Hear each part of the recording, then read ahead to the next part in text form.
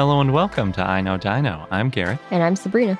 Before we get into this episode, we have a special announcement.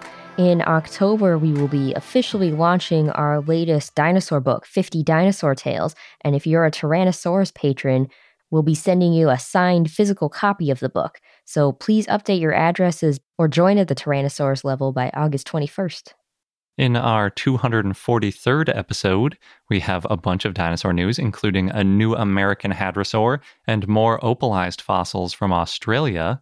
We also have an interview with Dr. Jen Bauer about all the ways people become paleontologists and potentially how you too could become a paleontologist, if that's something you're interested in.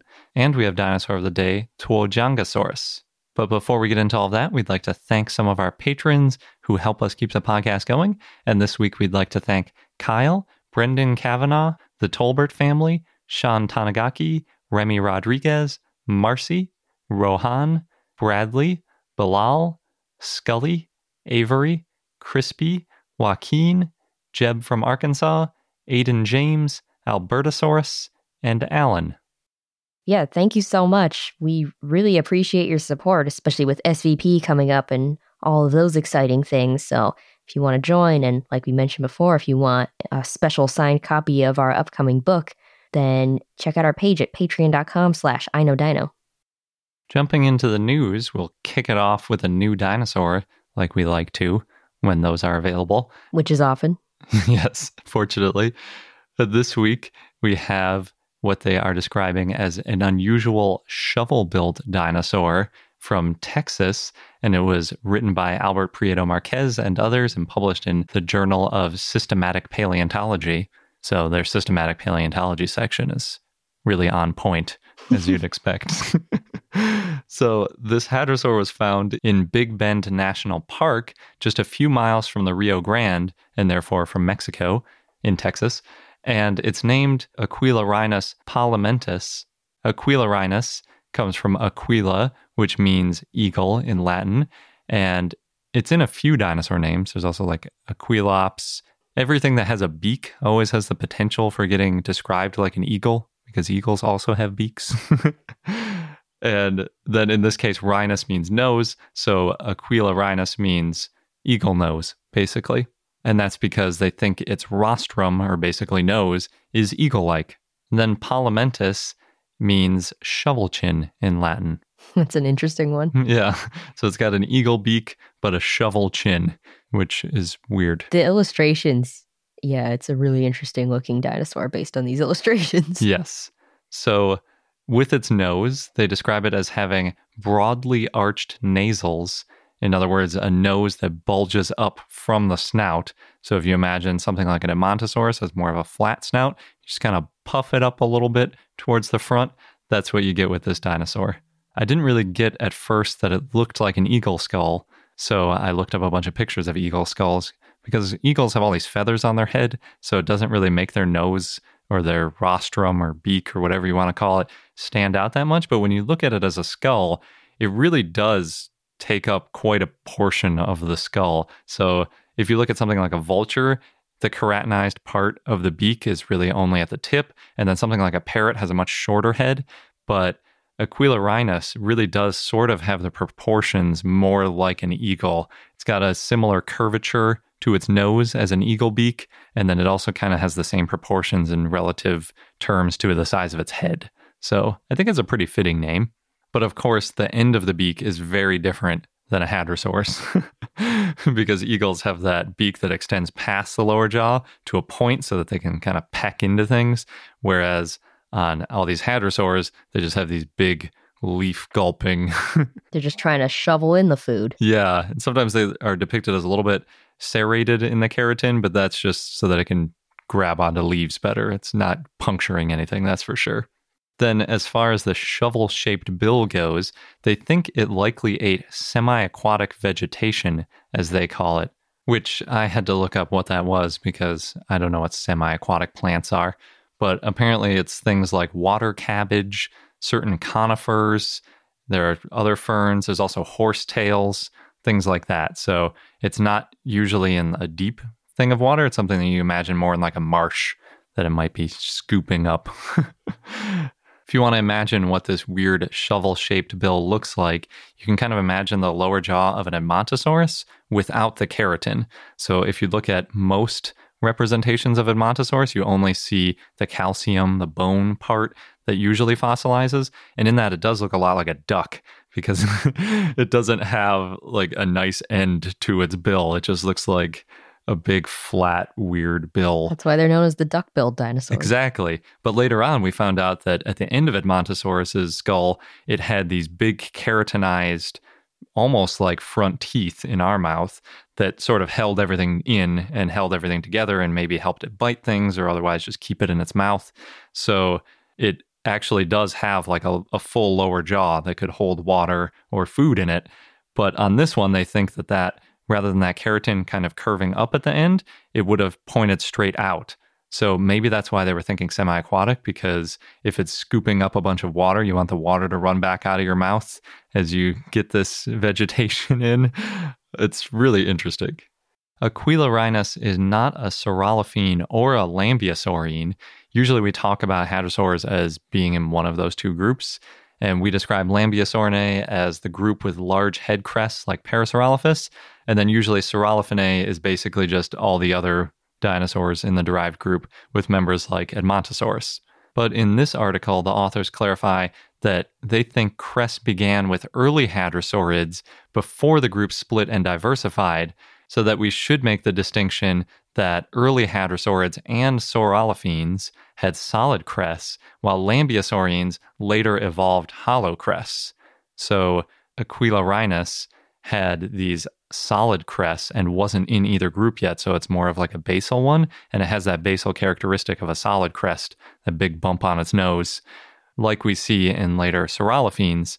For example, Griposaurus, which at first glance it looks a lot like, but it actually isn't a saurolophine yet. This is kind of an interesting in-between dinosaur. The bones of Aquilorhinus were collected in 1983, and then again in 1999, they went back to the same spot, and I think they said it was all in like a 4 square meter area, which is less than probably whatever room you're in. So pretty small area that they found all these bones from, and they found a lot of bones from the skull. They found most of the mouth, pretty much the full maxilla, and then a partial dentary. They found the nasal and a few smaller bones from back in the skull. And then, in addition, they also found part of the hyoid, which is the bone that holds the tongue in place, which is really cool. And they said that it was particularly small, so I'm thinking maybe it could have moved its tongue around a little bit more. Ooh. Grabbing at those plants? Yeah, it could have been useful for the aquatic or semi-aquatic plants. I don't know. They also found some non-head bones, including parts of the scapula, humerus, hips, ribs, vertebrae, leg bones, and a nearly complete left hand. Although other than that left hand, most of those bones are very fragmentary. It looks like it took a lot of work to glue it all back together and figure out where it went. Aquilorhinus is very similar to Laterinus, which means broad nose, as opposed to eagle nose. And it was found just across the border in Mexico, Laterinus was. So they are obviously pretty close in proximity. And in the description of Laterinus, it was also described as very similar to Griposaurus. It has a pretty similar nose. They just described it as broad rather than eagle-like. But really, they look a lot alike. At first, I was thinking, is this just a case of two different authors wanting to name different things? But Albert Prieto Marquez was the lead author on the Laterinus description as well. So he named both of the dinosaurs, so he's clearly aware that there is this very similar dinosaur. And in their phylogenetic analysis, Aquilorhinus and Laterinus came out as the only two members of a new group just outside of Saurolophinae and Lambeosaurinae. So maybe we're starting to see another... more diversity in the hadrosaurs? Yeah. I'm also not even sure if they coexisted because of the dating on the sediments that they were in, but they definitely lived within at least 10 million years of each other, both in the 70 to 80 million year old time range. I don't think you can see Aquilorhinus anywhere. It's housed at the Texas Memorial Museum in Austin, Texas, and Sabrina and I were just there a couple of years ago, and I don't think we saw it when we were there. There was very little real fossils on display. It was mostly cast replicas and some really awesome invertebrate stuff like these starfish. Oh yeah, that fossils. was cool. Yeah. But I don't know how they decide to put things on exhibit since this is a new find, maybe. Well, it was found back in 1999, the most recent stuff. It was just described now. Oh, I see. Although it could be that they're like, to go along with the publication, we'll put it on display. It's possible. Yeah. They have an Instagram account. They post pretty regularly, so maybe you'll see it pop up there. Next, thanks to Trevor, one of our new patrons, who shared this one with us. So in Lightning Ridge in Australia, a large group of opalized fossils have been found by 2 miners. And these were from an herbivorous dinosaur, and they're intact, which is saying a lot for fossils found in that area. Oh, yeah. Those tend to be very small and fragmented. Yeah, because they find them while mining. So they tend to break them into little tiny pieces. And then somebody gets a bag of rock and goes, oh, there's a couple of teeth sticking out of this one. Yeah. So these fossils are going to go to Adelaide to be analyzed and CT scanned, and then they're going to be studied at the University of New England. And then once they're all reassembled, the dinosaur will go back to Lightning Ridge and be put on display at a new center that's going to open in 2021. So lots of exciting things happening to these fossils. That is. I'm assuming the University of New England is in Australia. Yes, in New South Wales. So it's making like a grand tour of Australia. Starts in Lightning Ridge, then heads over to Adelaide, and then back up. It's too bad that new center won't be opened until 2021, since we're going to be in Lightning Ridge in 2019. We can always go back. Yeah, maybe there'll be something early there. We can kind of see where it's going to be. Probably not, but one can hope. We'll see some opalized fossils. That's the main thing I want to see. Yes, I want to get inside some of those. There's a mine, I think, in Lightning Ridge that we can go into. Should be fun. We have lots of plans for Australia. We'll see if we can fit in everything. Yeah. Next, we've got a quick update on the ruling over whether or not dinosaur fossils are considered to be minerals. And this is about the lawsuit over the dueling dinosaurs, which is now back at Montana Supreme Court. So, quick recap. In April, Montana passed a law that, quote, fossils are not minerals and that fossils belong to the surface estate unless it's been explicitly said otherwise. But that doesn't apply to existing disputes, which included the dueling dinos.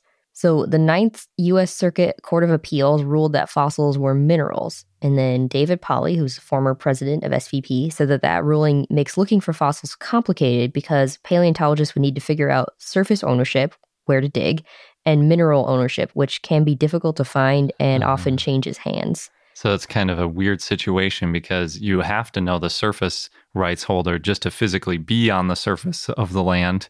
But then in order to dig, in order to know who the thing belongs to once you find it, it could be a whole other ball game. Right. I see. So then it's really advantageous if they're considered surface rights because it's just one group then. Yes. Well, there's also a tricky thing. He said the ruling could raise questions about the ownership of fossils that are currently in museums. Oh, geez. So a group including SVP, the Field Museum, and the Museum of the Rockies are working with Gary Guzzi, former White House counsel on Environmental Quality and Environmental Protection Agency General Counsel, to convince the, quote, Ninth Circuit to pump the brakes, quote. I had to quote it from the article because pump the brakes was too good. Anyway, the case is now at the Montana Supreme Court. It's going to be looked at later this year. So we'll keep you posted as we hear updates. Yeah. Seems like it could go either way. I'm thinking if Montana already passed that law, I guess since it doesn't apply to existing disputes, but yeah, it's complicated. And they've previously ruled that it was part of the mineral estate. It's messy. Yeah. And now on to our interview with Jen Bauer. So we get to chat today with Dr. Jennifer Bauer, who is a postdoctoral associate at the Florida Museum of Natural History with a focus on the My Fossil Project and the Thompson Institute for Earth Systems. She's also the co-creator, along with Adrian Lamb, of Time Scavengers, a collaborative website curated by scientists that provides the public with a basic understanding of our most important geologic concepts. And she volunteers at the McClung Museum of Natural History and Culture. Well, thanks so much for chatting with us today. Yeah, of course. I'm happy to be here. So kind of what caught our eye is recently on Time Scavengers, you posted about how to become a paleontologist. So can you tell us a little bit about that post and that survey? Yeah, definitely. So one of the probably most frequent questions you get when you introduce yourself as a paleontologist is, how do you become a paleontologist?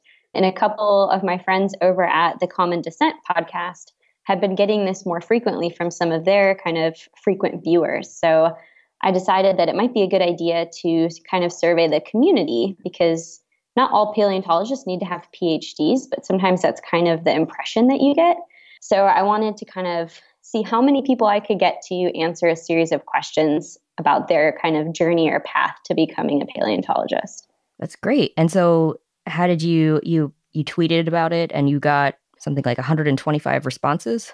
Yeah, it was actually way easier than I thought it would be. Surveys are always like hit or miss, right? Because people either click it and they're like, there's way too many questions. I don't have time for this. So I tried to just pick a couple really important questions and then offer a couple free-form responses. So we didn't get 125 responses for every question, but I think I did a pretty good job at asking the right questions so that the people could kind of click through the Google form really easily. Nice. Oh, yeah. Yeah. And it's a great breakdown, too, on time scavengers of who answered what and how they answered. Oh, yeah.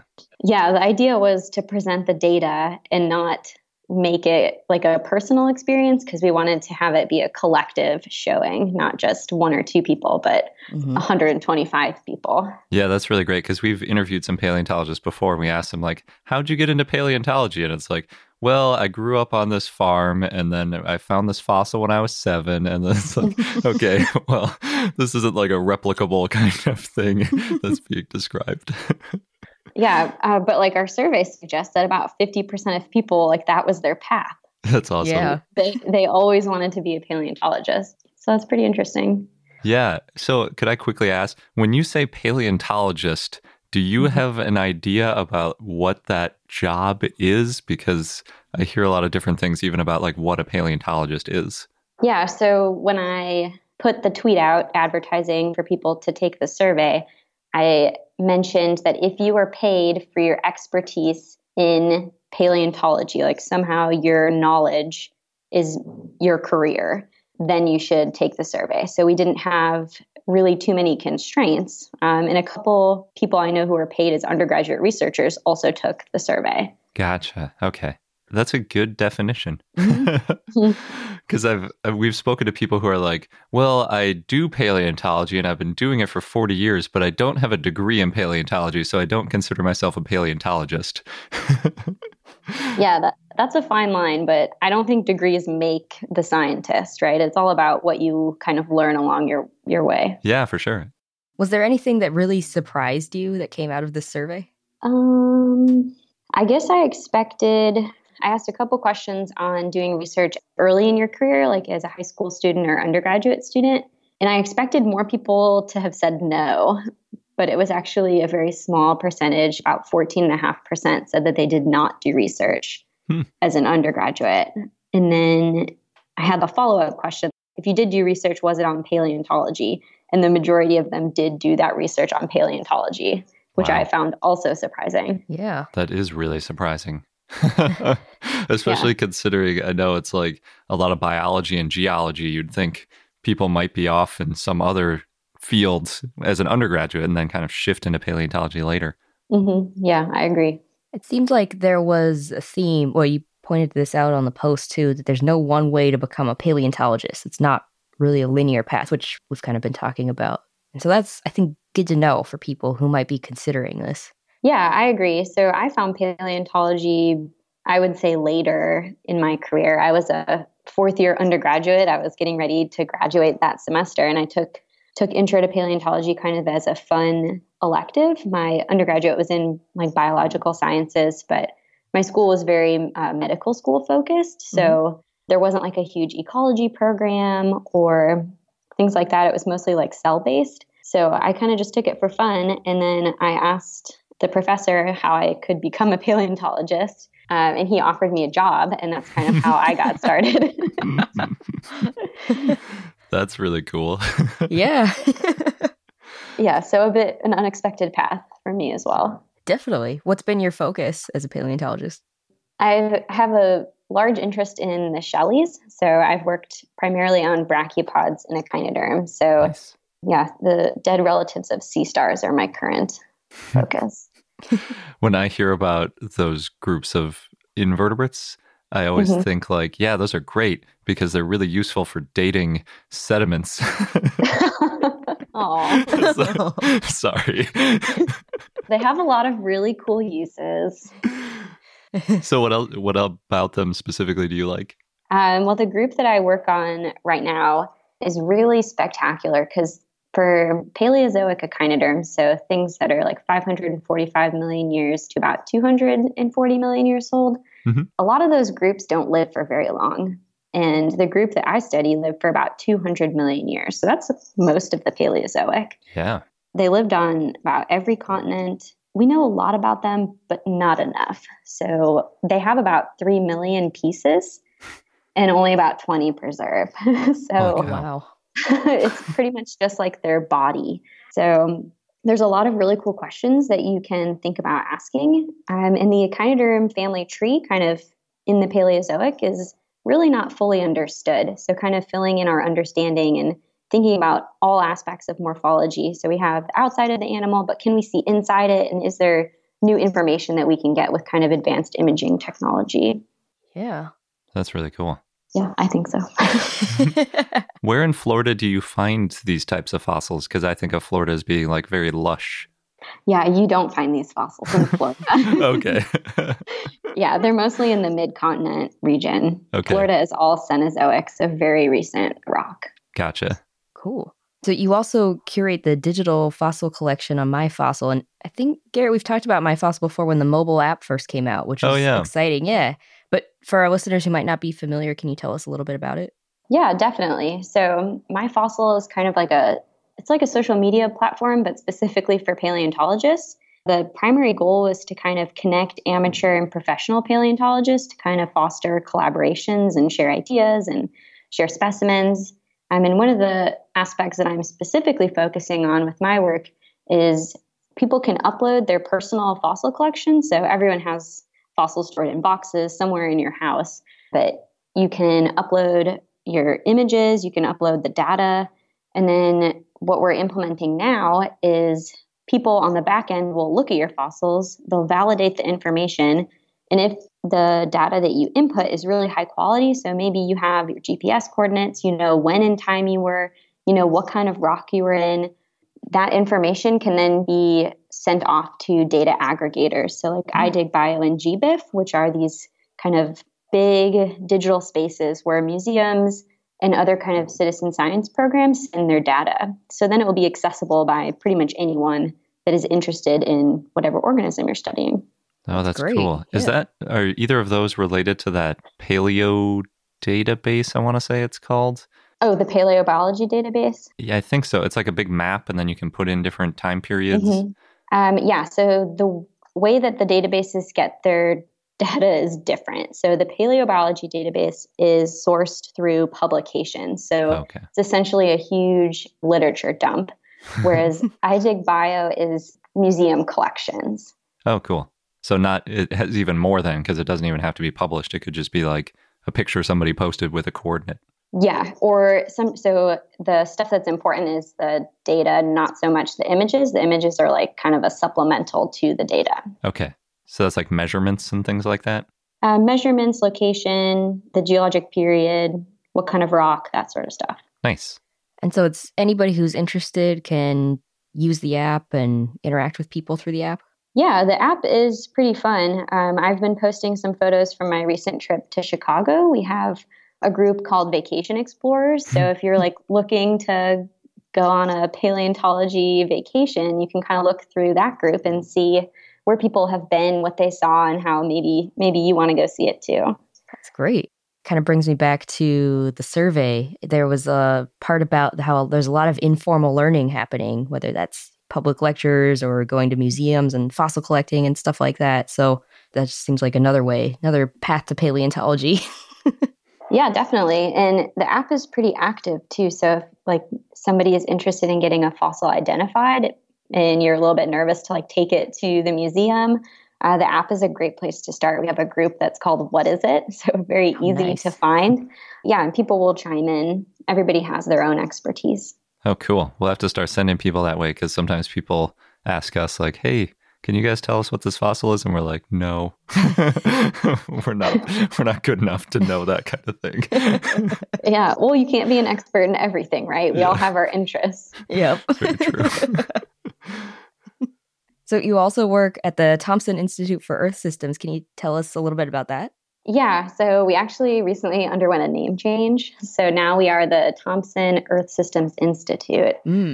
It's sort of like a subdivision within UF and the Florida Museum. And the purpose of the Institute is to translate research done at UF surrounding Earth systems, so air, water, life, and land, very simply, and make it more understandable to Floridians. So Florida is in a very kind of strange place when we're thinking about climate change, and it's going to get a lot of the effects pretty immediately. Yeah. So we want to make sure that the Floridians are informed when they're making decisions, when they see things that maybe seem kind of odd, when nuisance flooding is more common, providing resources and information to the public, pretty much. Cool. So what's your role there? So we only just started the Institute, so we've had a lot of growing pains over the last kind of year. I think we turn 1 next month. Wow. Well, congrats. So very young. Thank you. So we've been hiring people, but my role is primarily as an educator, and I do research kind of on scientists in the States so we can kind of connect with experts. Cool. Yeah. This is sort of informal, but one thing I've been noticing, the more paleontologists we talk to, it seems like paleontologists tend to be involved in a lot of projects at once. That's true. Yeah, I think it's because we have a pretty good mix of earth sciences and biological sciences. So we're at like this kind of really cool apex of lots of really interesting things are going on both in the past and right now. Yeah. Is that, I know you only did your survey once, so you might not want to guess, but I feel like it's a more recent trend for people going more into the biology side of things and then being interested in paleontology. Do you think that's the case, or am I totally crazy? I think it's been kind of a mix. Okay. So since I started, the more people I've kind of spoken to, they suggest biology as kind of the core starting and then moving into geology for your graduate work. But a lot of the undergraduates that I come across are still studying geology and wanting to get more into paleontology. So I think it just has to do with underlying interests, but there's so much overlap because it's just studying the biology of dead things. Yeah. Yeah. So do you have any advice for people who might like just be realizing, oh, paleontology is my passion and want to get into it? Yeah, I think that this is kind of touched on in the survey, probably in the same section with, so the question was, what experiences outside of formal education helped you maintain interest in paleontology? So I think similar things can help people get in their foot in the door into paleontology. So thinking about volunteering at museums, joining local clubs. My fossil actually has a list of clubs and organizations with like a nice map. So you can search by your location and see what local fossil clubs might be near you. That's, I think, one of the most excellent ways to get into paleontology. I've had a lot of great experiences with club members, and they're always very supportive. Mm-hmm. And they don't treat you like you don't know things, which is sometimes hard to find, right? Yeah, especially on the internet. Yeah, people can be cruel, but also club members are very nice. People in museums are great. Just kind of putting yourself into the situations where you can learn more. Yeah. Yeah. I think in general, the paleontology community is one of the most accepting of like new thoughts and things like that. We've had a good experience, at least. Mm-hmm.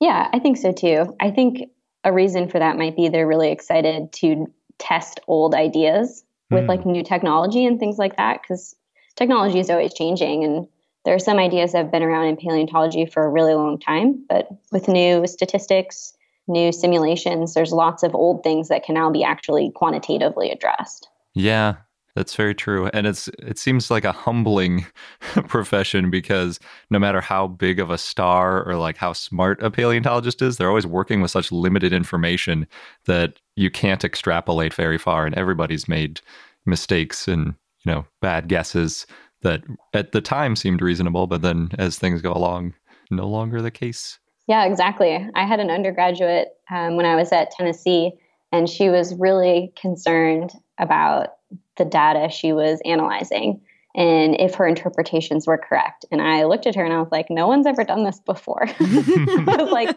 it's okay. I was like, it's an interpretation and you're using what you have and you're making educated statements about the data. And that's what's important. Yep. Yeah.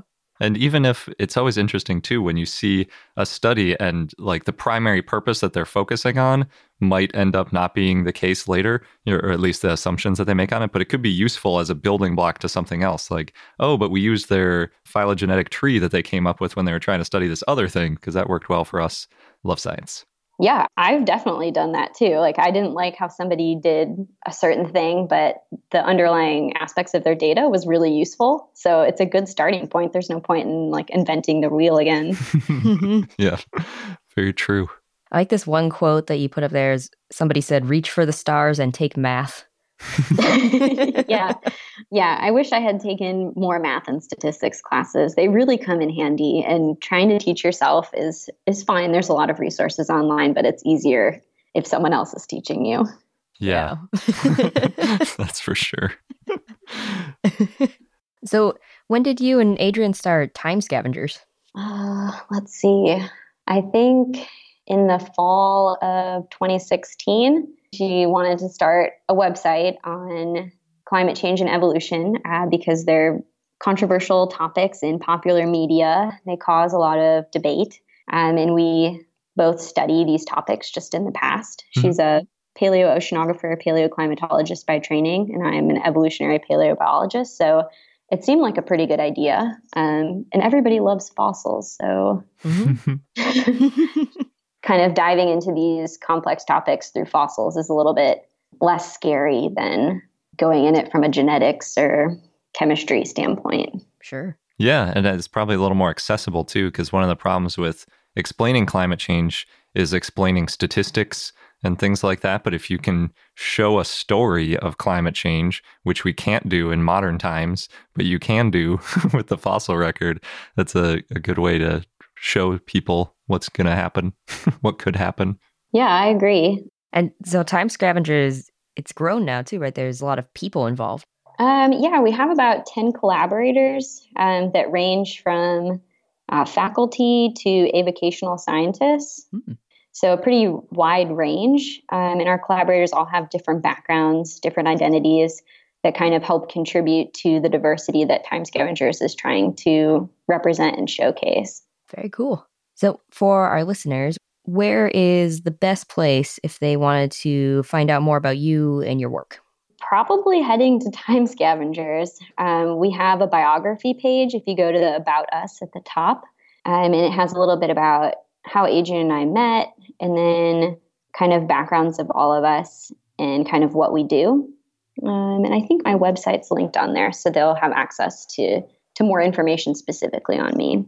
Great. Awesome. And then, of course, if they want to get more into fossils, sounds like they need to download My Fossil app. Oh, yeah, definitely.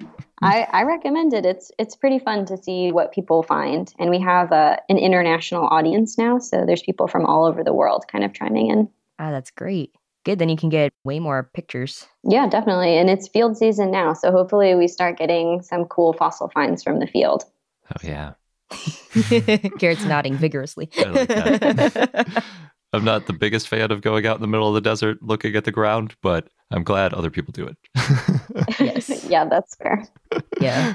We've been on one dig. I was terrible at being able to identify what was a fossil versus a regular rock. And I had to reapply sunscreen about every hour. Yeah. You really have to dress appropriately when you go out west. Yeah. Well, thanks so much for chatting with us today. Yeah, thank you guys for having me. Thanks again, Jen. It's really cool to hear about all the different ways people can become paleontologists and how it doesn't really matter when you start or how you start, as long as you're passionate. Before we get into our dinosaur of the day, we want to bring up really quickly again what we discussed in the beginning of the show, which is that we'll be launching our latest dinosaur book, 50 Dinosaur Tales, in October. And to celebrate, all of our Tyrannosaurus patrons will get a special signed copy of the book. So if you're a Tyrannosaurus patron, please make sure to update your mailing address so that we can send you the book. And if you're not yet a Tyrannosaurus patron, but you would like a special signed copy, join the Tyrannosaurus level by August 21st. That's at patreon.com/iknowdino. We're also looking for people to help us launch this book and become part of our launch team. So if you want to help us with reading the book ahead of time and leaving reviews and promoting the book in other ways, please let us know by filling out our Google form. And the link for that is bit.ly/dinosaurbookteam. All lowercase. Yes. And that form will be open until August 5th, and then we'll start mailing out information to our new book launch team. Yeah, we're pretty excited about it. And now on to our dinosaur of the day, Tuolgiangosaurus, which was a request from Dinosaur 4602, so thanks. Tuolgiangosaurus was a stegosaur that lived in the late Jurassic in what is now the Sichuan province in China, in the upper Shashimiao Formation. It was about 23 feet, or 7 meters long, and about 2.8 tons, although Gregory Paul estimated that it weighed 2.8 tons for a specimen that was about 21 feet, or 6.5 meters long. It's still big. Yes. Either way. Maybe even a little bigger. As most dinosaurs are. Yep. Tuolgiangosaurus was described in 1977 by Dong Jiming and others, but the description was mostly of traits that other stegosaurs had. Peter Galton wrote an Autopomorphy in 1990 and said that it had pairs of spines at the base of the tail, the thagomizer. It had also bony skirts that ran from the front to the sides. Yeah, you've probably seen pictures or toys of this dinosaur. It looks a lot like a stegosaurus, except it's got more spikes, kind of transitions from plates to spikes as you get farther back. Mm-hmm.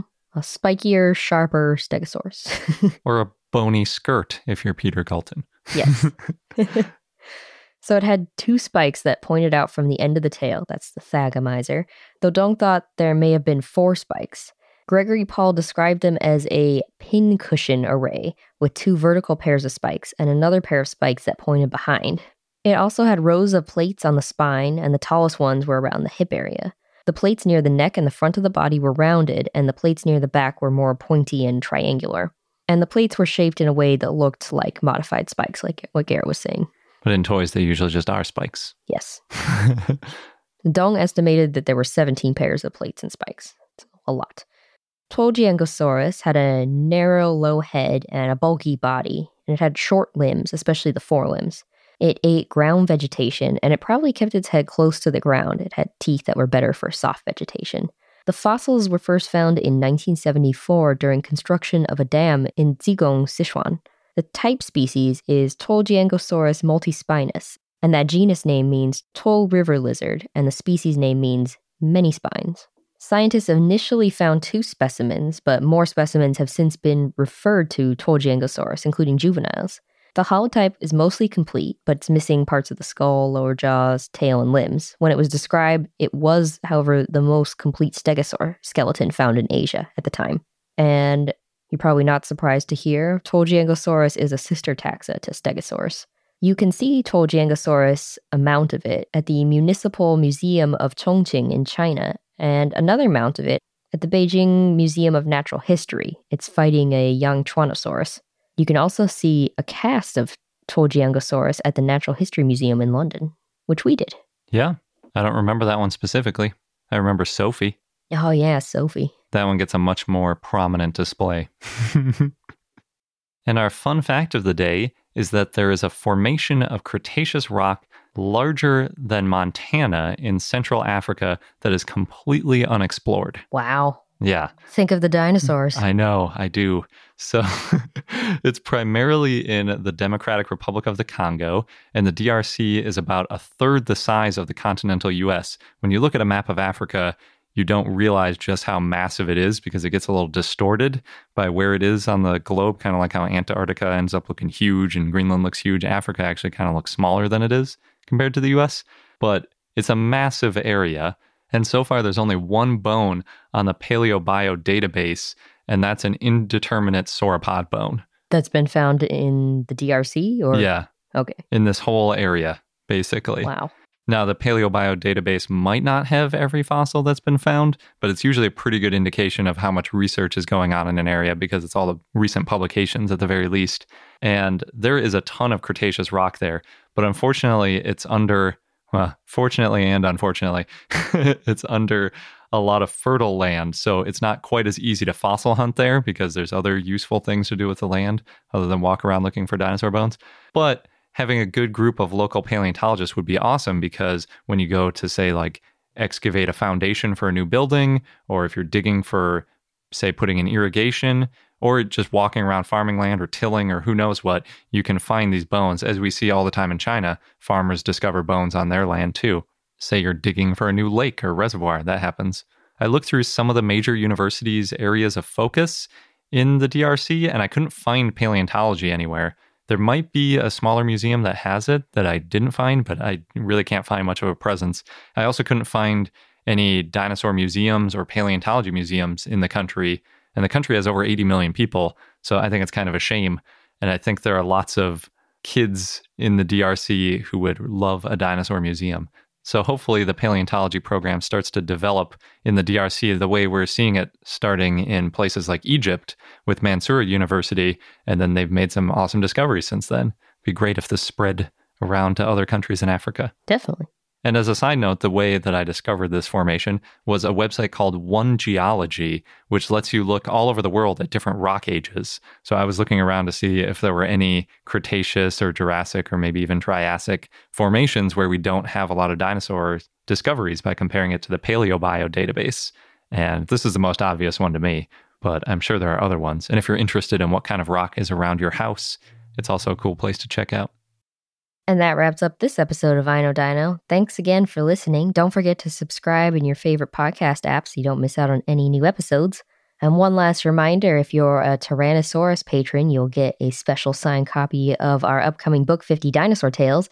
And if you want to be part of our awesome new launch team, then please sign up by August 5th at bit.ly/dinosaurbookteam. Thanks again, and until next time.